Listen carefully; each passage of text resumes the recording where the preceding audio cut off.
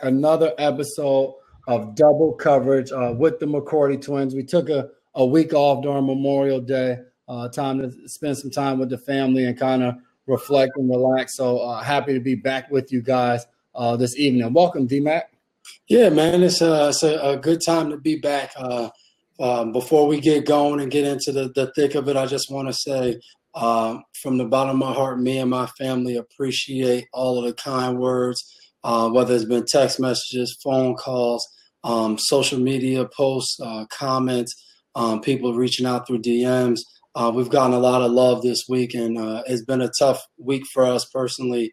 But, like I said in the post, man, we've seen a lot of love. We've seen God kind of through all of this, and it's been a trying time, but it's been awesome just to have the love from so many people, whether, we're close, not close, is really stuck out. So we've been fighting through and moving on, and as tough as it is, it's been very inspiring, motivating to get love from so many different people, and especially since we posted to hear so many other people's stories very similar to ours, to know we're not alone was very strengthening, and has helped our family out a lot over the last couple of days. No, definitely, man. I've had a lot of people reach out to me just in support of our family. So that's the one thing, man. There's a lot of people supporting and a lot of people there. So definitely appreciate it. And as we get into it, me and Dev just felt like with everything going on in the country that we wanted to spend some time this evening and just talk about it. Sports is obviously something that plays a huge role in our lives. But right now, sports doesn't seem like something that's very important. There's a lot of things going on in our country, obviously from a pandemic to everything that's going on with the racial issues that have gone on and have plagued our country for hundreds and hundreds of years. So we wanted to just open up our platform to be able to discuss some of these things and start off, Dev. Flo, obviously being your coach for several years as a head coach in the NFL, made a statement and just talked about some of the social injustice that he's witnessed and relationships he's lost over the years. How does that make you feel just as a former player of his, but also he's somebody that represents our entire league, for him to step out and say those words? Yeah, man, and he holds a position that falls right into that category, a position that as players, as people who watch football, know we need more black coaches. We need more black GMs. We need more people in that position. So to see him be outspoken and knowing him personally, he's always been like that, to me was great to see. I think it's about leading men. It's about men seeing the important things. We don't just come to play football. We're around each other. We mentor each other. We kind of pour into each other. So to see him to go out there and make it public and say how he felt, I thought was really good. And, honestly, for both of us, it's been cool just to have other coaches reach out to you and try to talk about, moving forward, how they can get involved, with some of the work we've done in the past, just to see people's eyes open. I think it stinks that it had to be because of, George Floyd's sacrifice, because he got murdered in cold blood, that people's eyes are really open now. But it's been like that the last couple, really, obviously for hundreds of years, but, in the NFL, the last couple of years, you've seen guys just be outspoken, guys been passionate, protesting. So to see some people's eyes open, I think can hopefully lead us to kind of create that change and hopefully improve.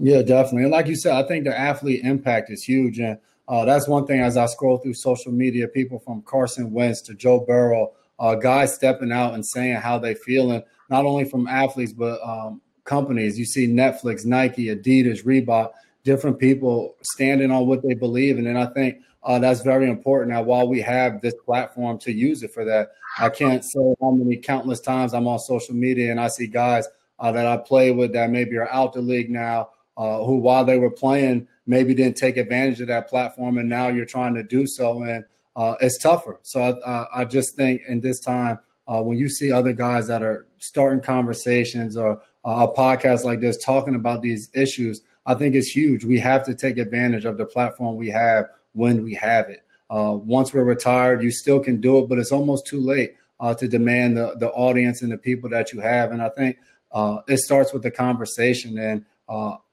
as you watch what's gone on over the last few days, and there's the rioting, the looting, it's a form of communication when you don't know how else to communicate. And when you ask the question, we were talking about it earlier today, like, are they good? Are they bad? It's been a back and forth dialogue in some of our group chats with some of our closest friends. And for me, I wouldn't find myself out rioting and looting. I think a peaceful protest is awesome. But at the same, I can't sit here in the comfort of my house and tell somebody who firmly believes that the rioting and the looting is going to change. I can't tell them wrong because I cannot direct in a manner, in a way that I would say, if you do A, B, and C, we're going to get the answer we want. I think everybody's just at a loss of solutions, and people are resulting into things that they've been taught over years and years of people repeating the same actions. I saw a very moving video on Twitter where a young man is 31 years old, and he's another man who's 14 in a year 16. And from generation to generation to generation, we've repeated the same thing, and the results are the same. And he sits there and he tells that 16-year-old kid, 10 years from now, you and your friends and the people that you've come close with that are passionate about this need to come up with a better way. We cannot keep repeating the same thing and expecting a different result. Yeah, and I felt that tenfold, and I listened to Reverend Charlie Dates this evening, and, he talked about just a statement, I can't breathe. He talked about, multiple times in the Bible, obviously starting in Genesis, where God breathed life into Adam. And, he went from clay to an actual human being. And then after the resurrection, years later, a second wind had to come. The Holy Spirit had to come to again breathe that into you. So you talk about that. Man is not supposed to take breath away. And as you watch that video and you hear this man saying, I can't breathe. And now you look at what it is, and whether it's LA, Atlanta, you see all of this, the like you said, the, kind of protest and peaceful protest, awesome. But you start to see the violence, whether it be from looting or whether it be from cops coming with, force and shooting people with pellets and different things like that. This week really had me just like thinking. And as we've been just grieving and going through what we're going through, I had to take a moment and really sit back and say, man, like, was God sending me a sign that, my little girl that was supposed to come in this world, her eyes and her body, she wasn't meant for this. She wasn't meant to have to go through this and see this. And as hard as that is to kind of take in and try to live with and deal with, as the days have gone on and I've watched what's happened, I'm like, man, maybe she just wasn't meant to be in this world, and God took her home early and she's in paradise now. She's looking down on us, keeping us together. And through all of this craziness, it just shows. And, Reverend Dates talked about it, like, it's not good enough to just be Christian or whatever you believe in and to think that, long as I worship and I read, but you have to live with other people. Like, that's what it's about. That's what it is, to live with others and to see them as equals, to understand that they were created the same way you were created.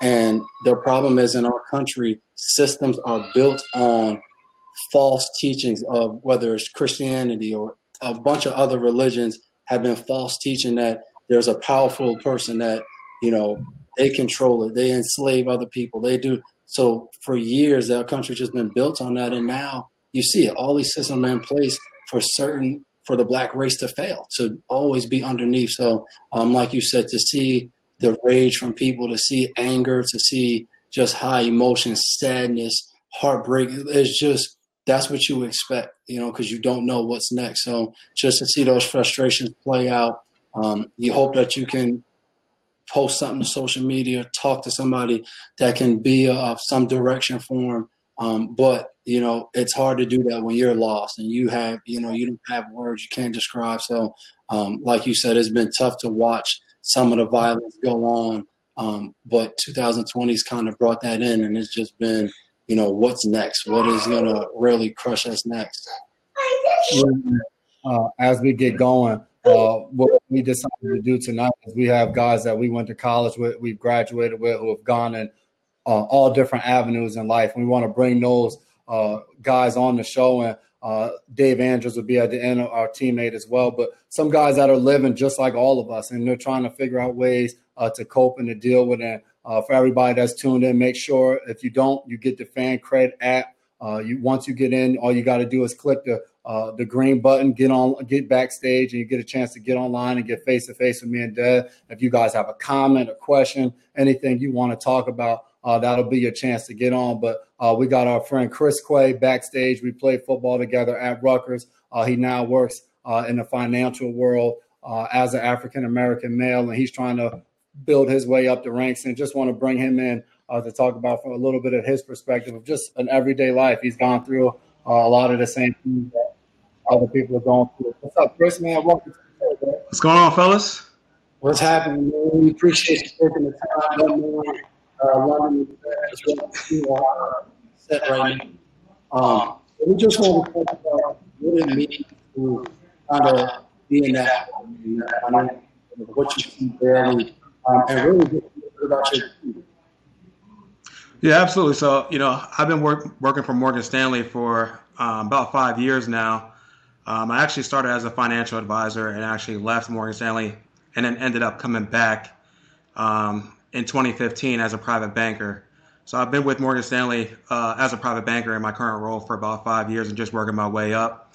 I started as an associate private banker in New York, and back in 2017 was able to get promoted and move to Hartford, Connecticut, and I've been here since.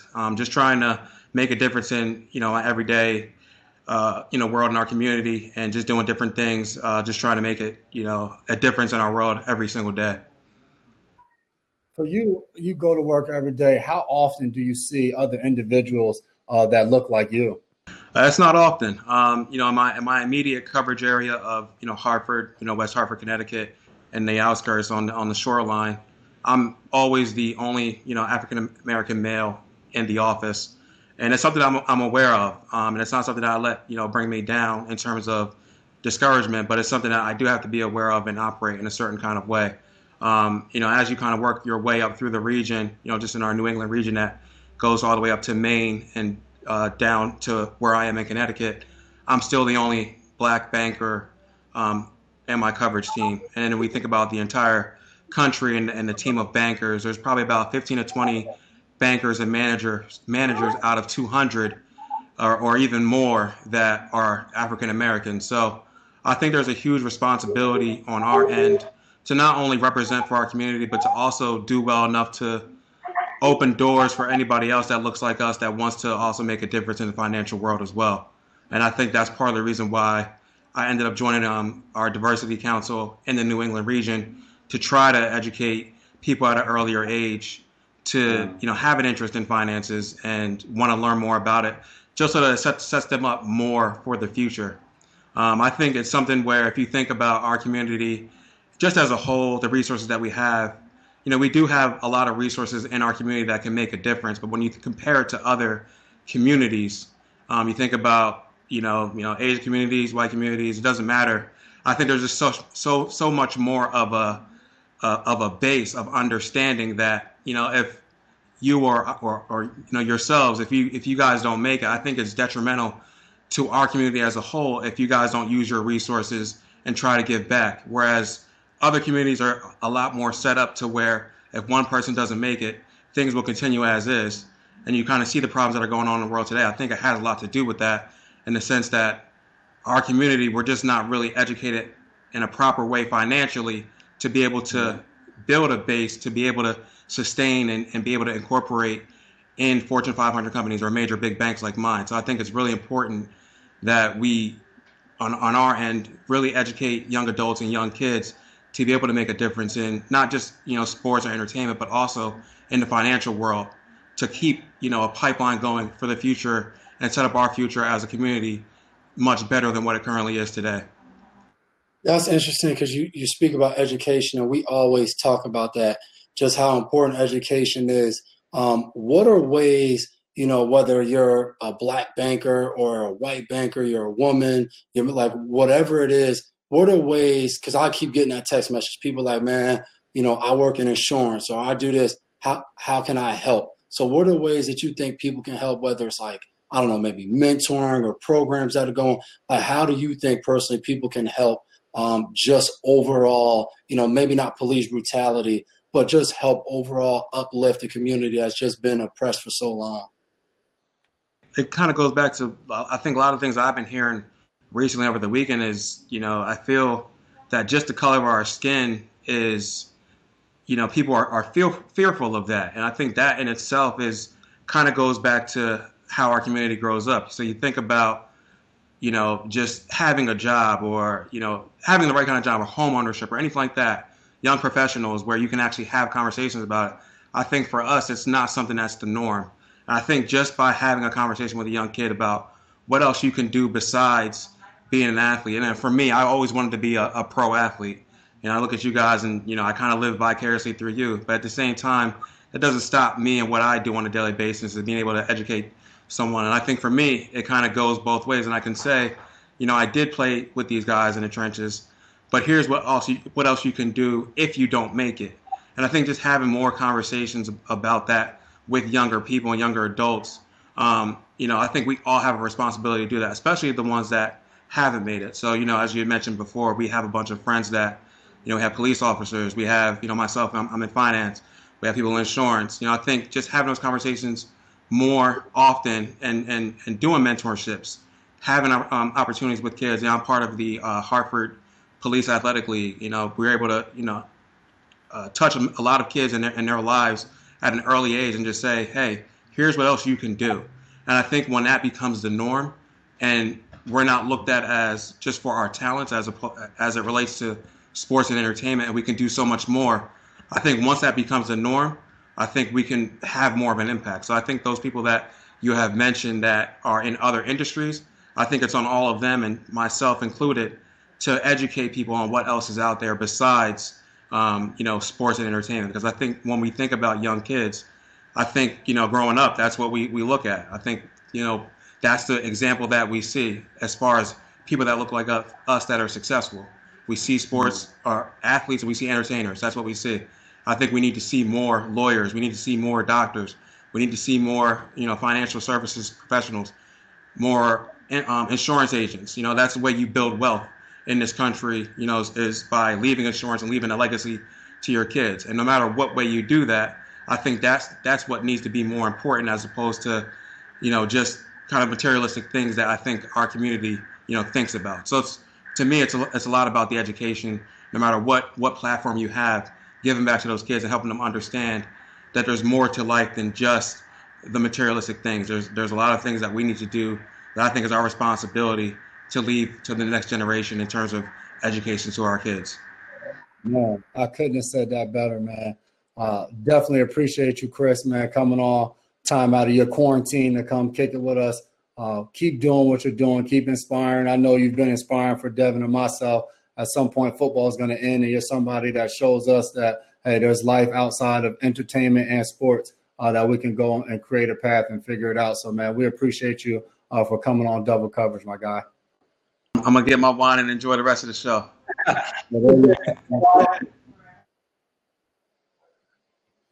No, that's so true, man. Just understanding diversity, understanding that you have to push the limits everywhere. You just think about so many barriers that have been broken in our countries because people push barriers that they weren't supposed to touch. So I think people have to continue to do that. It's been interesting reading people just talking about learning how to respect each other and listen to each other. And when we have David Andrews come on, we'll talk about that. Kind of how we operate as a locker room of being able to understand the differences and the similarities between each other and how that kind of goes a long way. That's the thing as well. Like I was listening to Tony Evans and it was just like, we can't expect to change our world if we're not willing to change our hearts. And that's where it starts with, we all can change our hearts. And like you just said, learn to love and respect one another. You don't got to like everybody, but love and respect everybody. That's a start. And for a reminder for you guys, if you want to get on to Ask Me and Dev a question, get that FanCred app. You can come on side by side with us and get a chance to make a comment, ask a question, or whatever the case may be. So that fan, the green, matter of fact, on the fan line before we bring our next guest on. So you guys, FanCred app, get in line and you'll be backstage, and we'll have you come be face to face. We got John coming up next on the fan line. So, what's good? John, what's happening, man? Chilling, man. How's everything? Doing well. How you doing? Good, man. I'm, hanging in there, man. Hanging in there. I like this platform that you guys got going on. The one thing that I wanted to say what's going on in the world is, it starts in our community. I think like we have to start changing the narrative amongst ourselves before we can start changing it, with the laws and all of that. Because I was talking to somebody and, God rest his, the situation with George Floyd, whose family, but there was another kid who just passed away in Nyack, Ryan Franklin, that pretty much it wasn't really up in arms. There was no protest going on. And I was talking to a young kid and I was like, within our community, we become numb to blacks killing blacks. You understand what I'm saying? Like we become numb to that. We get up in arms when we see police officers killing us. But the same way that we get up in arms about police killing us, it should be the same when we're killing each other. If that makes sense. Mm-hmm. No question. You know what I mean? No question. I definitely agree. And I always look at those two entities as two separate conversations. I agree wholeheartedly with what you're saying, but at the same time, I don't feel like what happened with George Floyd doesn't belong on the back burner because we're still doing crime on each other. I feel like we need to address that, and we need to address both of them. I just think they're two separate things. That, like you just said, whatever happens, like you said, it always starts at home, and home is our community. So we can change our community. We can change ourselves. The people right around us, we can continue to grow that and make a huge deal. So definitely agree with you there. And I think that speaks of human life. Like we have to value life, like at all costs. Like we can't take other people's life, like black on black, a cop versus, like we can't do that. And I agree with you with that. We can't kill each other on Tuesday and then on Wednesday be up and on. Like it just can't. Like we have to value everyone's life. And for black people in our country, we very much need to value our lives because our lives are hunted. Our lives have been hunted for years. So if we don't do it, we can't always expect, to see other people do it. And like you said, J-Mac, we still got to protest and fight for that. But we got to protect ourselves and protect each other because we are all we got. And we've seen that. Yeah. So I definitely feel you on that. Definitely. But, like I said, I like what you guys are doing. Keep doing what you're doing. Keep pushing the envelope. And, we need more of it. Less hate and more love. And also appreciate, also want to give you guys a shout out because I appreciate the donation that you gave to East Ramapo. The children really need it, man. No doubt, man. Well, we appreciate you, man. You've been doing stuff for years, so appreciate you. And make sure you tell Nate when all this clear up, we're gonna race. He's been dying to race me again, so we're gonna race and clear up. All right, guys. Appreciate you. And Matthew on the fan line comments was just like, but how can we change the system?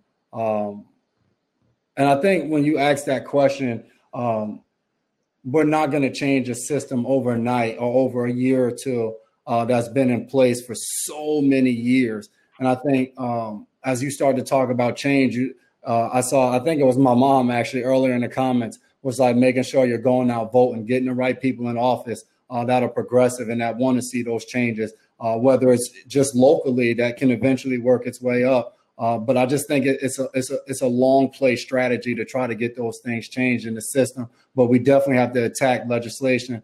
Devin and myself, along with Duran and Matthew Slater, fought to get an education bill passed last year here in Massachusetts, and that's part of it. When you can attack legislation and get laws and get the system changed, that's going to bring the real impact. But we can't expect that to happen overnight. It's been hundreds of years in the process of being made the way it is. So I want to make sure I get to there's some. It was a pretty good comment right here by Quentin on Facebook. That's a fantasy land to think like that.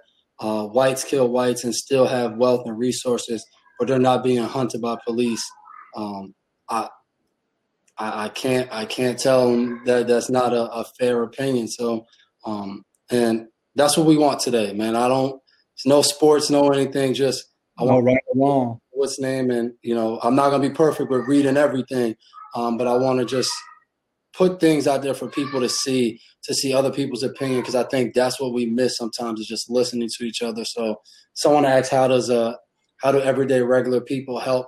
I think, like you just said, Jay, exercising your right to vote, researching, knowing what it is that you want to see in your community, and then listening to other people in other communities, neighboring communities, communities maybe you wouldn't even want to go to or think to go to.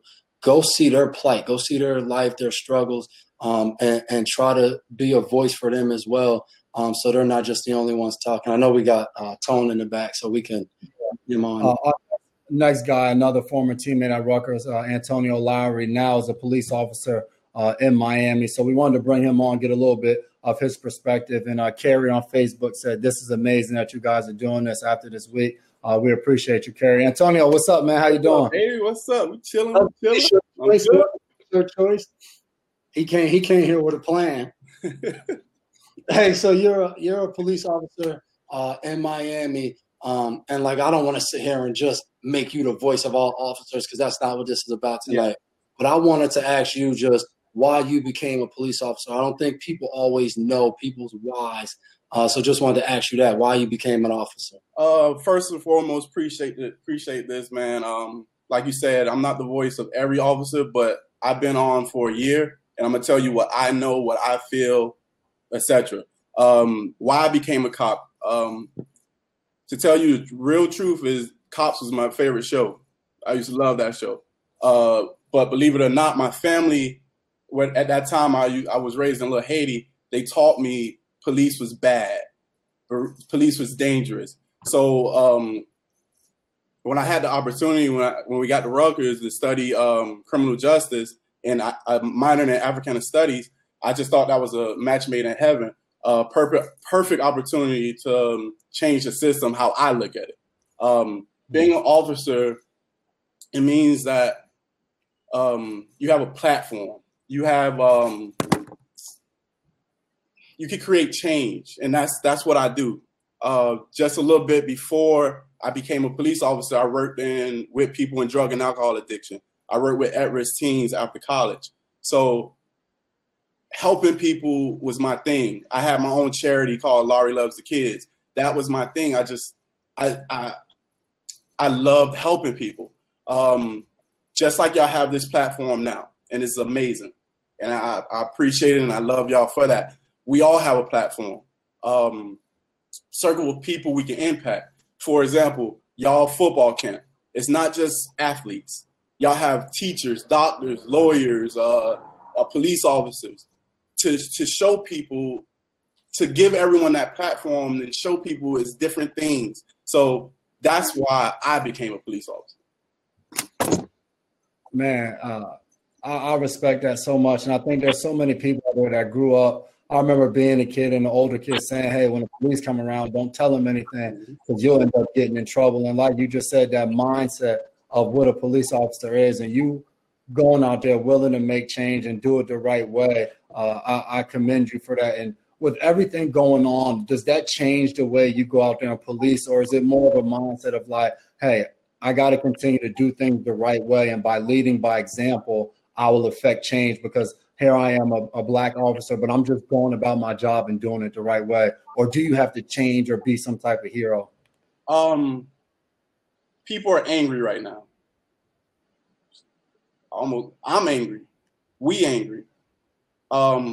Recognizing everyone, like hyper awareness, being in anger, but that doesn't mean I have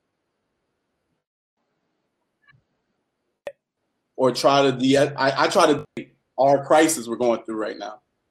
So I'm not saying we go out there and kumbaya and everybody hold hands, which is a good thing. You have to listen to people. It's some bad people out there that doesn't understand the respect aspect of it. Like they don't understand that I'm feeling that same hurt they're feeling. but I still have to do my job. Every day as a first responder, I'm taught to go into crisis. Situations are life or death. So you don't switch. They teach us how to recognize what's going on, your surrounding, but you have to still be you. And that's me. That's how I look at it. My life as an officer doesn't end when I take off the uniform. Like, I'm me 100% with the uniform, without the uniform. So when I put on that uniform and we're going through this situation, I'm gonna still treat people how I treat them, the same. So I'm always, because I know you work. I know right now you probably doing a little bit of everything, but overall you work in a school, and from a lot of research, there's a lot of areas where cops are in schools, it leads to arrest of Black and brown children, a systematic thing that leads to more kind of oppression of Black and brown kids. How have you viewed that job of being able to be an officer? And, I know I've spoken to you numerous times, but you don't see it as kind of you kind of see it as a mentor. You're in a school, you get to know kids and mentor them. How have you enjoyed that, of kind of having that impact on young kids' lives? You already know, and I feel like I work for one of the best departments because my chief understands that. He understands that we were kids we're kids too.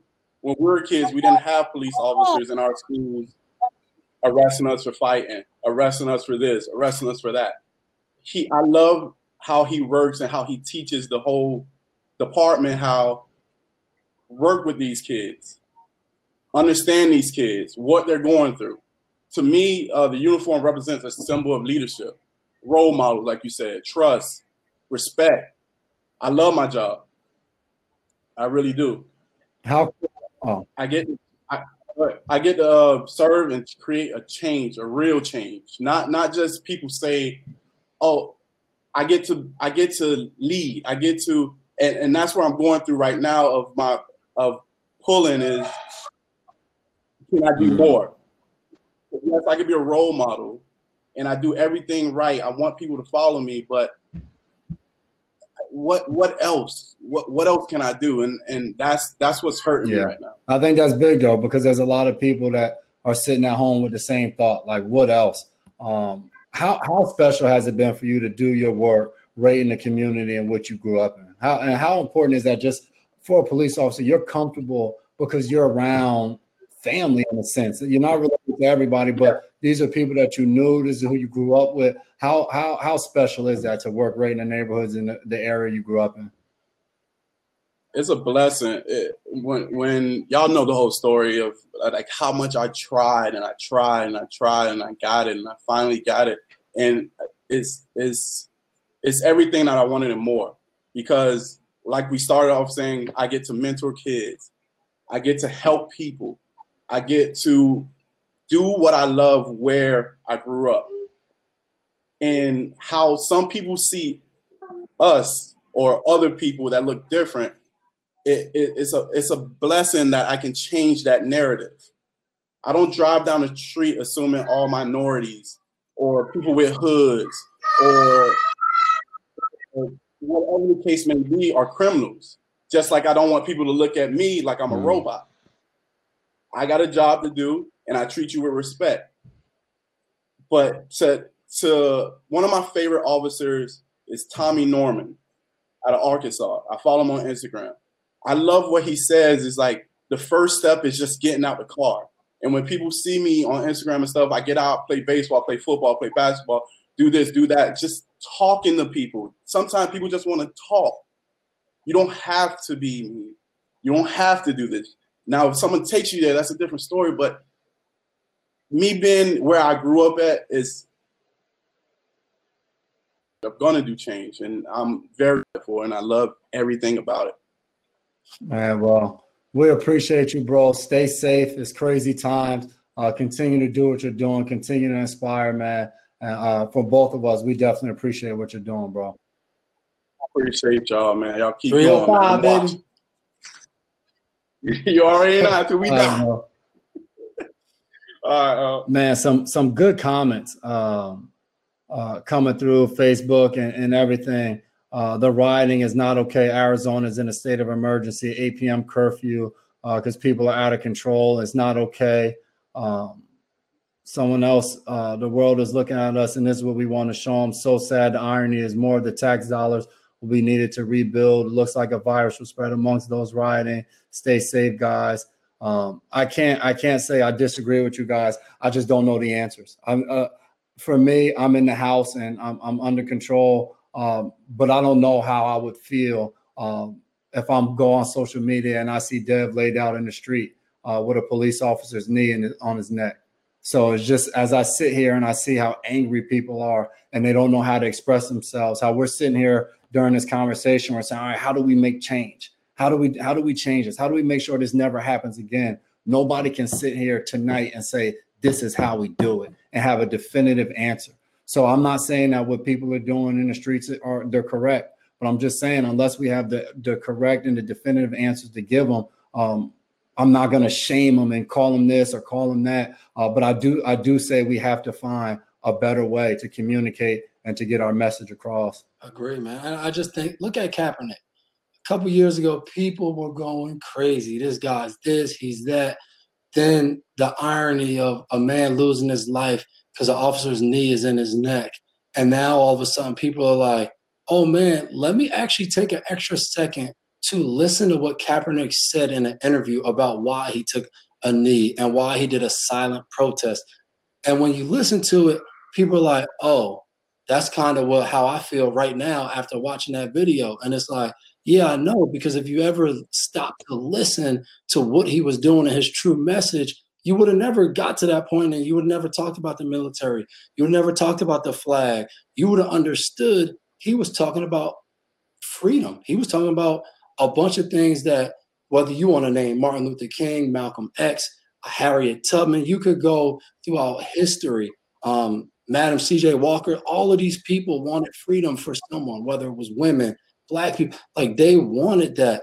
And that's what he was talking about. So, I think it's been very interesting to see just the reactions towards him and how people now all of a sudden think like, oh, man, yeah, he is a good guy. Yeah, I know. He had a pretty good message from the beginning. No question. Next, we have another. It's all college teammates until we get to the end, but another college teammate, Pat Brown. He's out in Florida now. He's coaching high school football. So he's a guy that through sports has an impact on the upcoming generations, and want to get a chance to talk to him from his perspective, obviously everything that's going on and how he can make an impact. Pat, what's up, man? Welcome to the show, bro. Coach Brown. What's going on, fellas? My guys. Man, I just wanted to start off with, obviously, we just told the viewers you're a high school coach, you're in Florida. Just describe kind of what your team is made up of, as far as, Black students, white students, the social economics. Like, how have you kind of navigated that and still try to be, more than just a football coach, but, a leader of young boys, with your football team? Yeah, for sure. My team is definitely a mixed bunch of group. Our school starting off is roughly 1,500 to 1,600 students, with 200 of those students being melanated. So that's about 12 to 13%. And when you look at our football team, we got about 50% players that look like us on the team, 50% to almost 2/3 going into this year. So that demographic is, almost 4 or 5 times that much as what is presented at the school in the sport of football, which, is heavily pushed in Florida. As far as the socioeconomic differences at the school, is very radical, where it's two totally different ends of the spectrum. Where we in the school that's technically still in Daytona Beach, but it's on the border of Ormond Beach, which is a suburb, whereas Daytona is more of an urban setting. And you got millionaires, multi-generational millionaires, students that's going to the school, as well as you got certain kids that don't know where their meal is going to come at the next night, and family is living paycheck to paycheck trying to make ends meet. And you got all that at one school and on one team trying to get to a common goal. And I think that is great for us, getting my players on one accord and being able to experience that early on in life, where their parents may have never had a meaningful relationship with somebody that didn't look like them or didn't have the same beliefs or backgrounds as them. Whereas these kids is getting this early on, where it's like, listen, I might have never crossed paths with this person if I wasn't playing football. So now let's have meaningful conversations early on in the game about things outside of football. Definitely. And that can go a long way from the football field to the classroom to just being out in the neighborhood. How do you go about giving your kids that freedom to express themselves? Like you just said, you have from two totally different demographics, and just giving those guys the ability to open platform to become friends and just be who they are.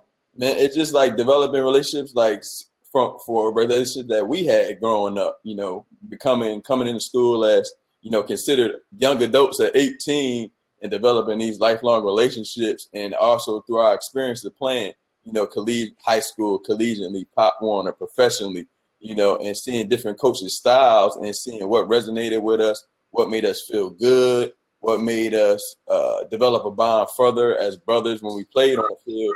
But even more than that, more importantly, in the locker room and you know, going to cookout, you know, we used to go to each other cookouts and stuff like that and meeting each other family members. So opening up that platform for my kids to say, okay, you know, what do you feel open about discussing? And everything is on the table, right? I don't want to feel like y'all in a dictatorship. Tell them, fella, this is your team. I'm a manager.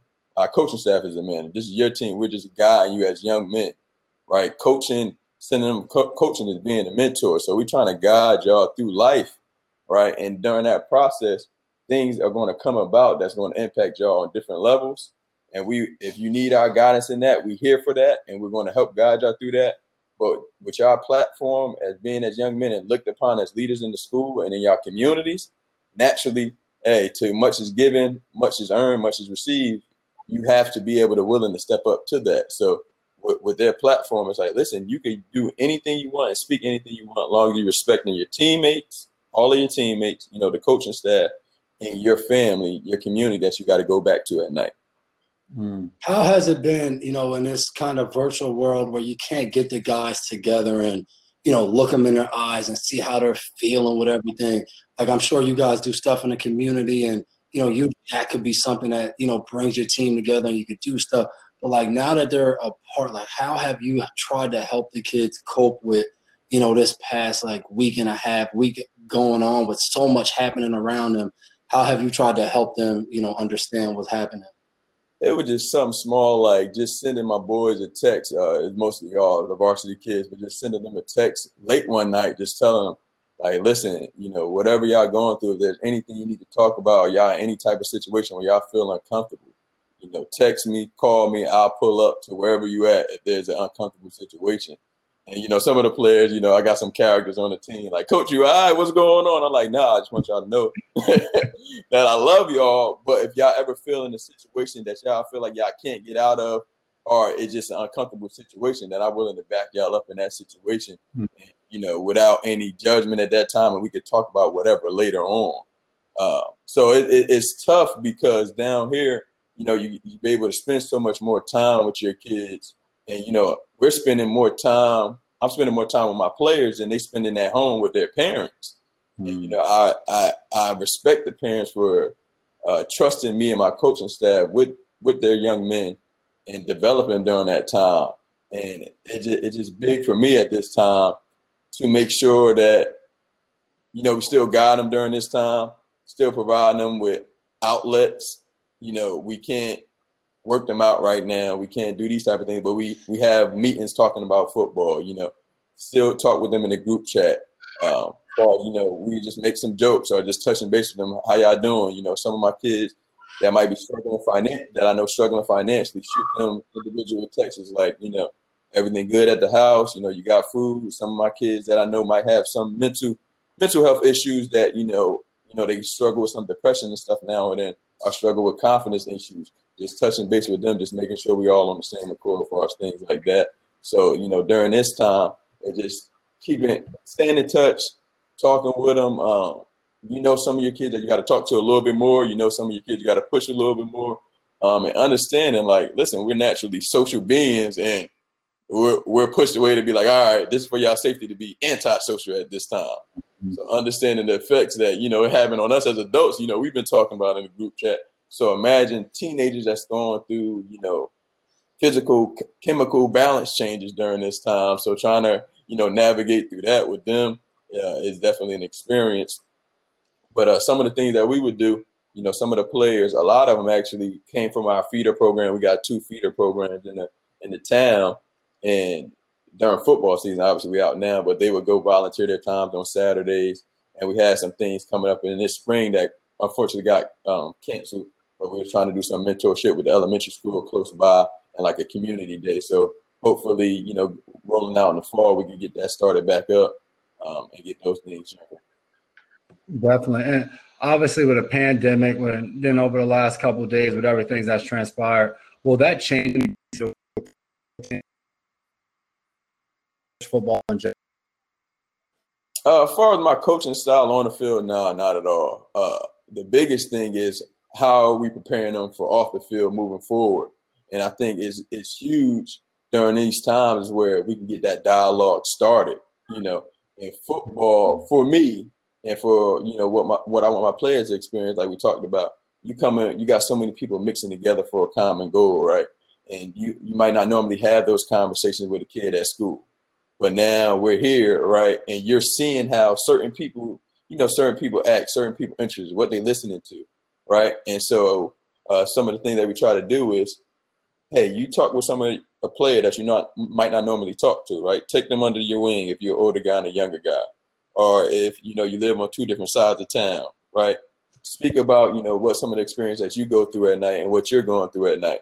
So you understand, like, okay, or you could at least hear and start that conversation of, all right, well, why do you feel this way? And then, we'd be able to start that dialogue. So I think that's important with my kids. That's about it, I guess, with that situation. As far as moving forward, then I know y'all spoke about it. Got brought up a few times about the community. And I think that's a big starting point with everything for us with the community, as far as being a young man in the community. I think to help start this transition, start this change, like you said, it's not going to be something that a cookie cutter or one decision is going to be able to change a system that's been used to exploit people for hundreds of years at this point, right? But there's certain changes that we can make. And it's starting off with the community. And I say number one is mentoring and guiding these young kids, giving them something positive to look forward to. Mm-hmm. The reason that a lot of our young kids are acting the way that they act is because they don't see any light at the end of the tunnel. It's like, man, it's just the same thing over and over. Like, I can't make it out of here. I can't do this. I can't do that. Can't. But it's like, listen, it don't always got to be sports to get the kid out. You know what I mean? Like Chris Clay was speaking about earlier. We need more doctors, need more lawyers, judges, with 50 on, police officers. I'm a big proponent of, hey, we need police officers in our community that are from the community. Uh-huh. Not saying the whole force got to be like that, but before, I don't think it was as many issues. And of course, there were still going to be issues in the police department. But when we had more people in the community from the police department that actually grew up there was a connection to say, okay, I know this person or that person that had mental health, right? I know this family because, we grew up here. Mm-hmm. So those are things that I think is big and imperative for us to get back to, is teaching these kids to understand, like, listen, you got different avenues to make it out besides sports, and let's support them in any way possible. And having multiple mentors in that department makes it realistic for them to see, okay, this is a cop and he's a mentor now, you know what I mean? Or this is an accountant and I'm really good with numbers. I never saw a black lawyer, and now I'm having a conversation with a black lawyer. So grabbing up those kids and really speaking life into them at that point. Other things as far as related to the community, as far as moving forward, I think we need to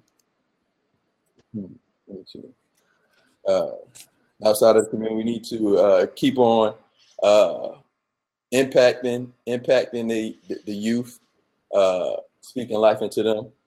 Hold on one second. And that's it. Really focusing on the youth, focusing on the mentorship. Yeah. No, I agree 100%. And it's been good. I saw someone jump in on Facebook and was like, that's the exact age we need to get to the kids in high school because they're starting to figure out, what they're going to be. So we commend you on what you do. I know you're passionate football, but I know anybody that knows you, your passion is just about life and about helping people further their life for their family in the future. So definitely appreciate you coming on with your thoughts and obviously the work you do down in Florida, man. Yeah, good luck on the season, Coach. I appreciate it, fellas. Appreciate y'all having me on. Definitely. Yes, sir. And I think one thing Pat said, which was huge, was he talked about the young kids he's coaching. He talked about their mental health, and that's something that we don't always talk about. And I remember when we were growing up and you were in sports, there was no one talking about your mental health. If you gave up a play or something like that, coach was cursing you out, and that's just what it was. And if you were sad about it, then they told you to toughen up. And I think nowadays, a coach like himself and a lot of other coaches, you realize you have to pay attention to that. You have to get to know these kids and figure out how to develop them, not only as football players, but also as individuals. We'll get it. Let's let some of the fans that are backstage come on and maybe share some of their thoughts or questions. We have Eileen backstage right now coming up next on the fan line. Say hi.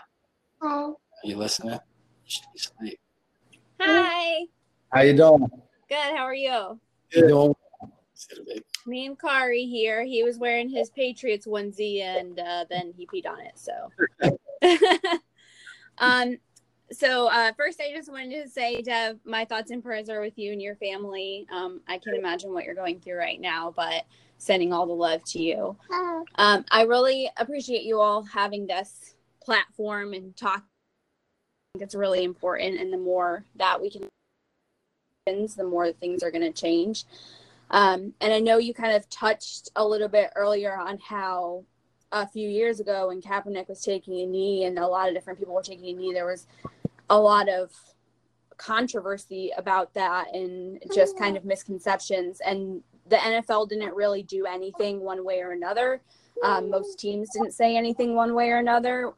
It seems like right now people are really starting to speak up that hadn't spoken up before, and things are maybe changing, hopefully. What do you think the NFL's stance and impact should be, since they really have probably the biggest platform of anything here in America? I think it's up to the players. I think the NFL is like every other business.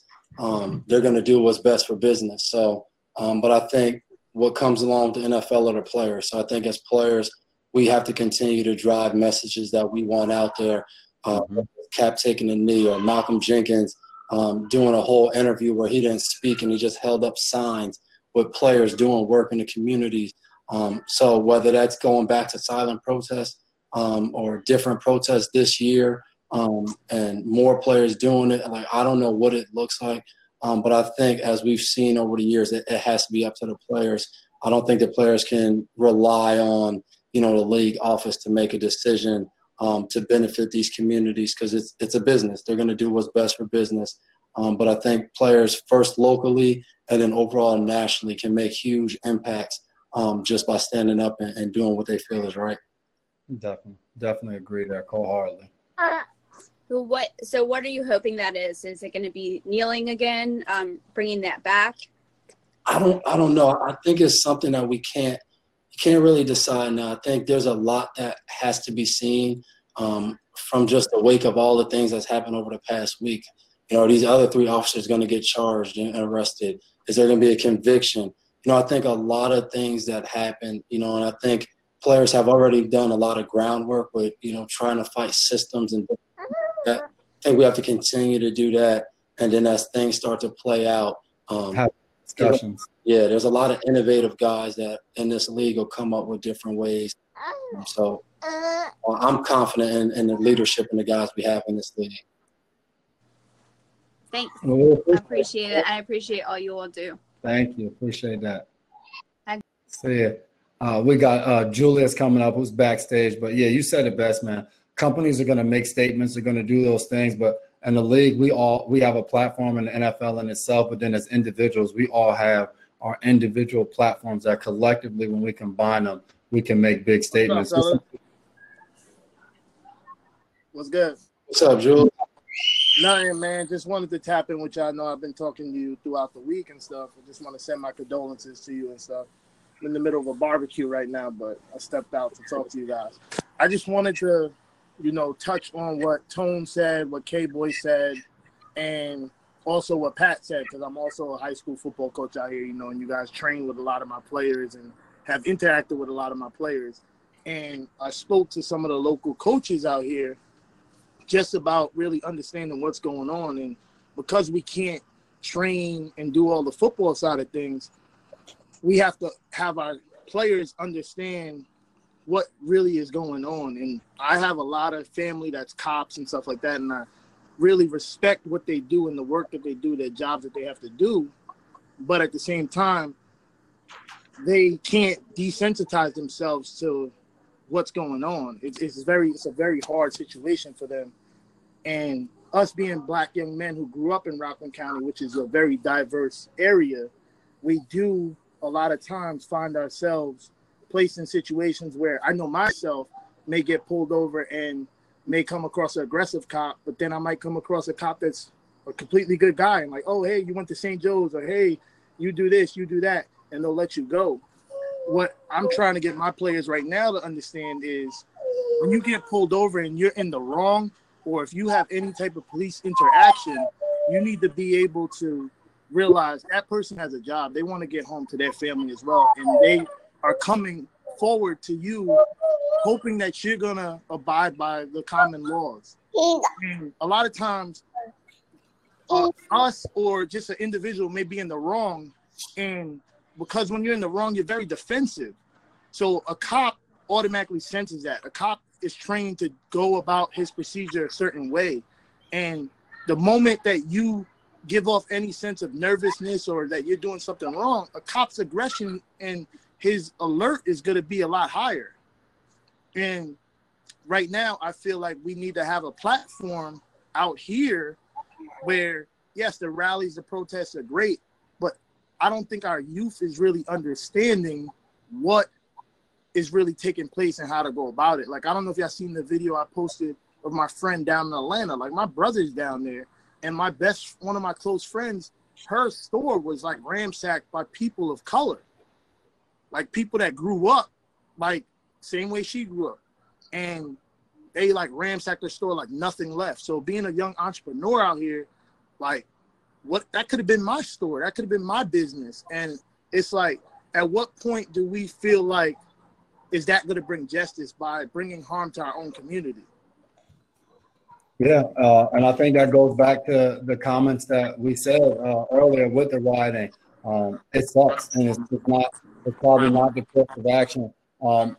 And I think as we all sit there, like you just said, the last thing you want to see is people rioting and looting their own communities. And I still think it's an outcry. It's people that are hurt. I'm talking to some of my friends in my group text. One of them that worked in corporate America, that graduated college, played 7 and 8 years in the league, owned his own business, then decided to go back to school for his master's.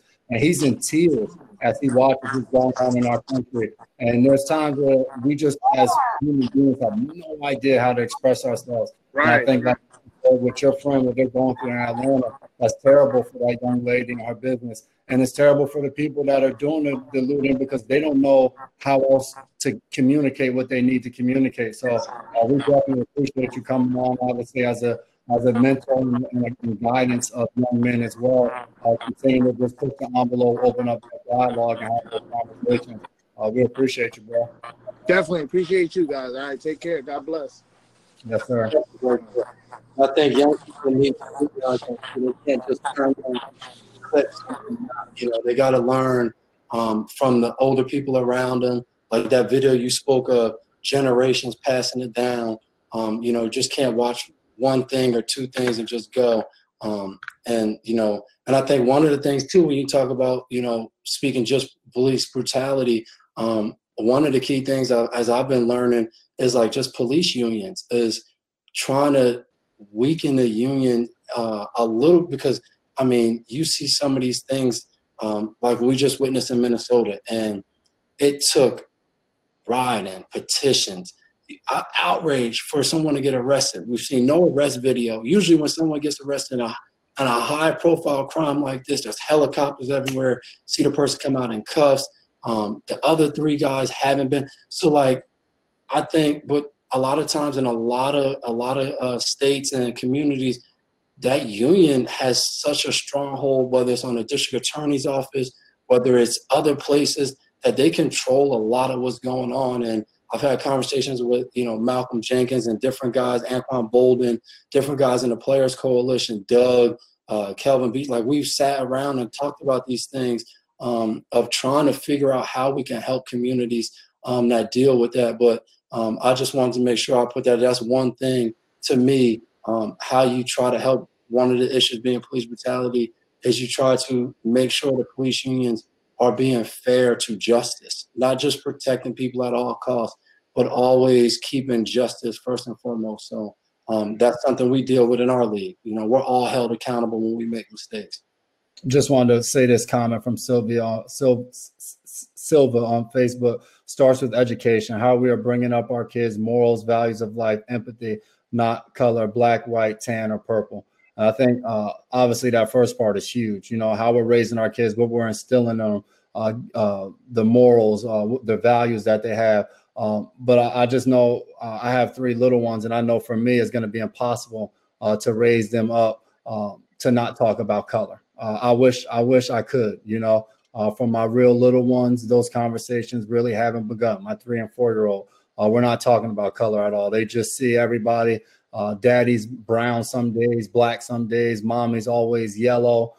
They don't see color yet. But as they get older, I have to have those discussions. There's no way I can allow them to enter into a world where everybody else is going to see color, and for them to think that it's just going to be totally normal and everybody's going to treat them only by their character and who they are as people, because that's not the case. That's not the world we live in right now. And as much as I want it to be that way, and there's so many people that want it to be that way, I cannot send them out there and pretend that it already is. And we have to have those discussions with them and get them to understand that there may be further that they have to take the baton. There's a time where I'm going to have to pass that on to my young ones and hope that they continue to push the envelope, continue to have those conversations. And if things aren't the way they want it to be, when they look out the window, that they walk out the door and they try to start change somewhere. So hopefully we can still get that going.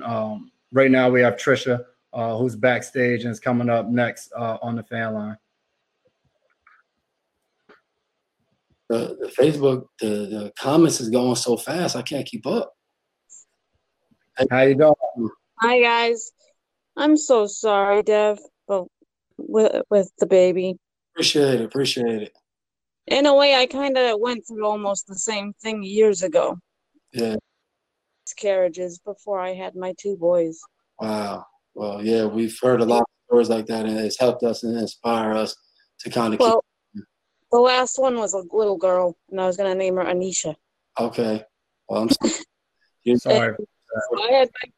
But in order to have my boys, we ended up doing genetic testing, and I had to give myself shots for 10 months straight. Shit. Wow. Just to have them. Now they're 14 and 16. That's awesome. So no, they're great when they want to listen, and we know those struggles. Definitely appreciate those kind words. Yeah. But I just wanted to make sure you guys knew. Now, if I would have wrapped my arms around Michelle when it happened, Well, even kids, whatever was needed. I appreciate that. Thank you so much, Trisha. We appreciate that. Here, Tina on Facebook, my son's friend is almost 19, black and afraid to go outside. The boys had a graduation parade Friday, and I made him come with us. Police led the parade, but with the loud sirens, he was scared. It broke my heart. We need to understand the fear that, with the fear, and that it is real. Wow. Appreciate that. And that's why it's so hard to just look at these things and look at different occurrences and try to just put a title on it, put a name on it, put blame on it, because there's so many emotions and there's so many people that only have their lens to look through that you have no idea because you've never taken any steps in their shoes. So I think, like you just said, that young 19-year-old, I hope that he gets up the courage to realize that there's hope out there, whether it's inspiration from somebody next to him, somebody on TV, but just to realize that he can get up and things will get better. So I'm hoping and praying for that. Exactly. And I think that's what it's all about. It's hope. No matter what we go through, we can't lose hope on improvement, on a better future, I think, for our kids, because I think that's what it's all about. There's no reason for us to be here if we're not fighting for that. No matter if the situation was even better than what it is, you still be fighting to improve something. So to me, that's something we got to keep going. We can't let that slack or be discouraged or anything. We just got to continue to fight and hope, and I'm all about that. Definitely. You got time? We can keep it going. Get a few more guests on before we take off. I feel like the dialogue is good. I want to keep it going. So you're quarantined. You ain't got nothing to do. We got our guy Marcus, who's back on this week.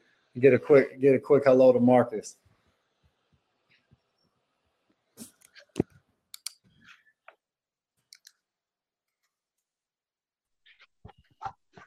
Hey, how are you guys? Whoa, that's weird.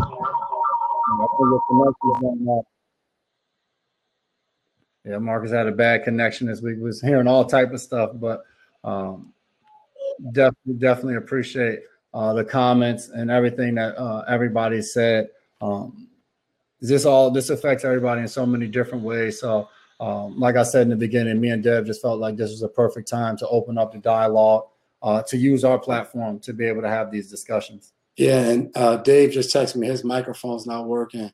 He probably needs to upgrade his MacBook. He sent me a picture. It's a MacBook Pro though, so he's still doing all right. That's a decent computer. But no, like you said, I think it's been great. And I really wanted to do, even with Dave not being able to make it, I thought it was very important because I feel like a lot of people want to know what is a path, what can they do, how. And I think you saw people who do different things for a living jump in here, and they do different things, and they impact or try to impact in different ways. And I think that kind of goes across the board. Whatever it is you do for a living, there's things outside, around the corner, 2 blocks away, a town over, that you can get involved in and make a difference and have an impact. You just got to put yourself out there. You got to try to, search a little bit for it. But I think whether it's mentoring, whether it's going out there and trying to explain to people the importance of voting, there's so many things out there that you can invest in your community and the surrounding communities that make a difference. It's not going to end police brutality. It's not going to end the poor education system in some of the poverty-stricken areas throughout America. It's not going to end the wage gap for women and a wage gap for African Americans. But you can start to put in motion some things that will help other people's lives. And I think once you take the first step to do one thing, you will be empowered, you will be motivated and inspired to do it over and over again. So I would encourage people to be inspired by the couple individuals who came on here tonight that are finding ways to be impactful and try to do the same thing in your community, because it can create a real change and help other people out. Yeah, definitely. And Matthew, again, we just need to pray and lean toward God to help our country. Obviously, me and Dev are men of faith, so we wholeheartedly believe in that. And it's where we go in time like this to try to find answers. And I got a text from Pat Brown, our coach from Florida, who was on earlier. As you guys saw, he was ruffling through those notes and all that. I think he got a little flustered, but he wanted me to let you guys know, as he talked about ways to make change and things to discuss. He just talked about in your community. He said, have a conversation with your neighbor, whether they look like you, whether they don't. Those conversations can start so small and seem so pointless, but can grow in and blossom into something beautiful. And I think those conversations are the dialogues that we need. You never know where a simple conversation going out to get your mail is going to take you. And then he also talked about what we talked about a little earlier is locally, you can make change through politics. Your elected officials hold so much power and so much weight, and you have to hold them to a certain standard, and you have to push that. And that was something that Dev and myself believed in when it comes to education. And we felt like that was important, just a district attorney here and trying to make those changes. So those are the challenges that I would pose to all you guys as you sit there and you listen and you're in your homes and you're wondering and pondering, hey, what can we do? How can we make change? Have a dialogue and start it. And Joseph on Facebook, we can't expect the next generation to get better if they see us giving up and tearing each other apart. There you go. We have to find a way to love one another and build.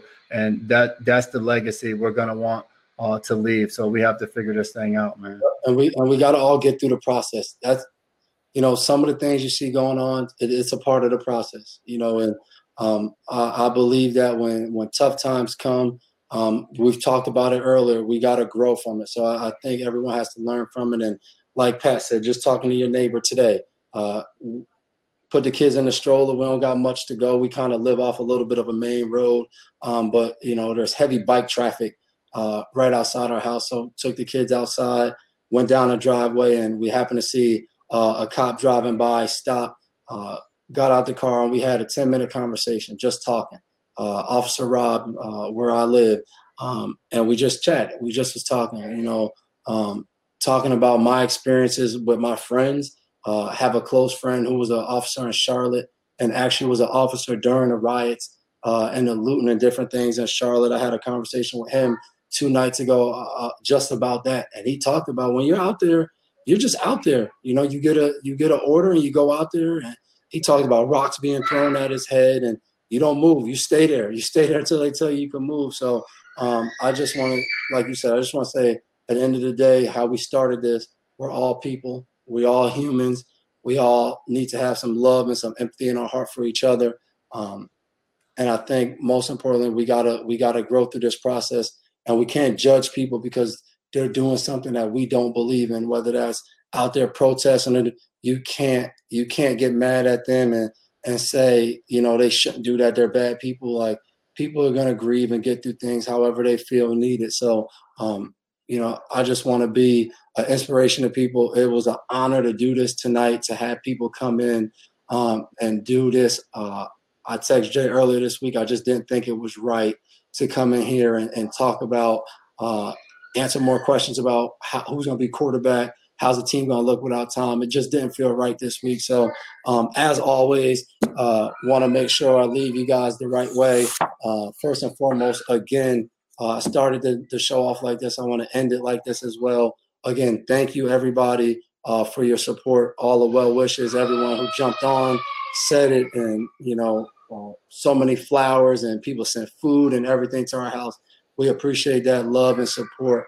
And, with everything that's been going on this past week, I just want to tell people to find something bigger than yourself to believe in. I've given messages because of my faith throughout the week. And I just want to tell you guys, if you don't get to know God, get to know him, I'm telling you right now, there's no way I'll be able to jump on this thing this week or be able to be a father and a husband to my wife and my kids this week without his strength and without his grace and mercy that's really led me throughout this weekend. It's been a week since everything happened, and I can truly say my family's blessed. We're going to be okay. And again, find something, find God, find him, believe in him, trust in him. And I know he will do what's good for you if you believe. So appreciate everybody tuning in tonight. Can't wait to see you guys again next week, man. Mama, we made it. Definitely appreciate you, Mac. Let them change your heart. Let them go to work. We'll see you guys next week. We appreciate you. Love you guys. Love each other. Be there for one another and just continue to uplift each other. See you guys next week.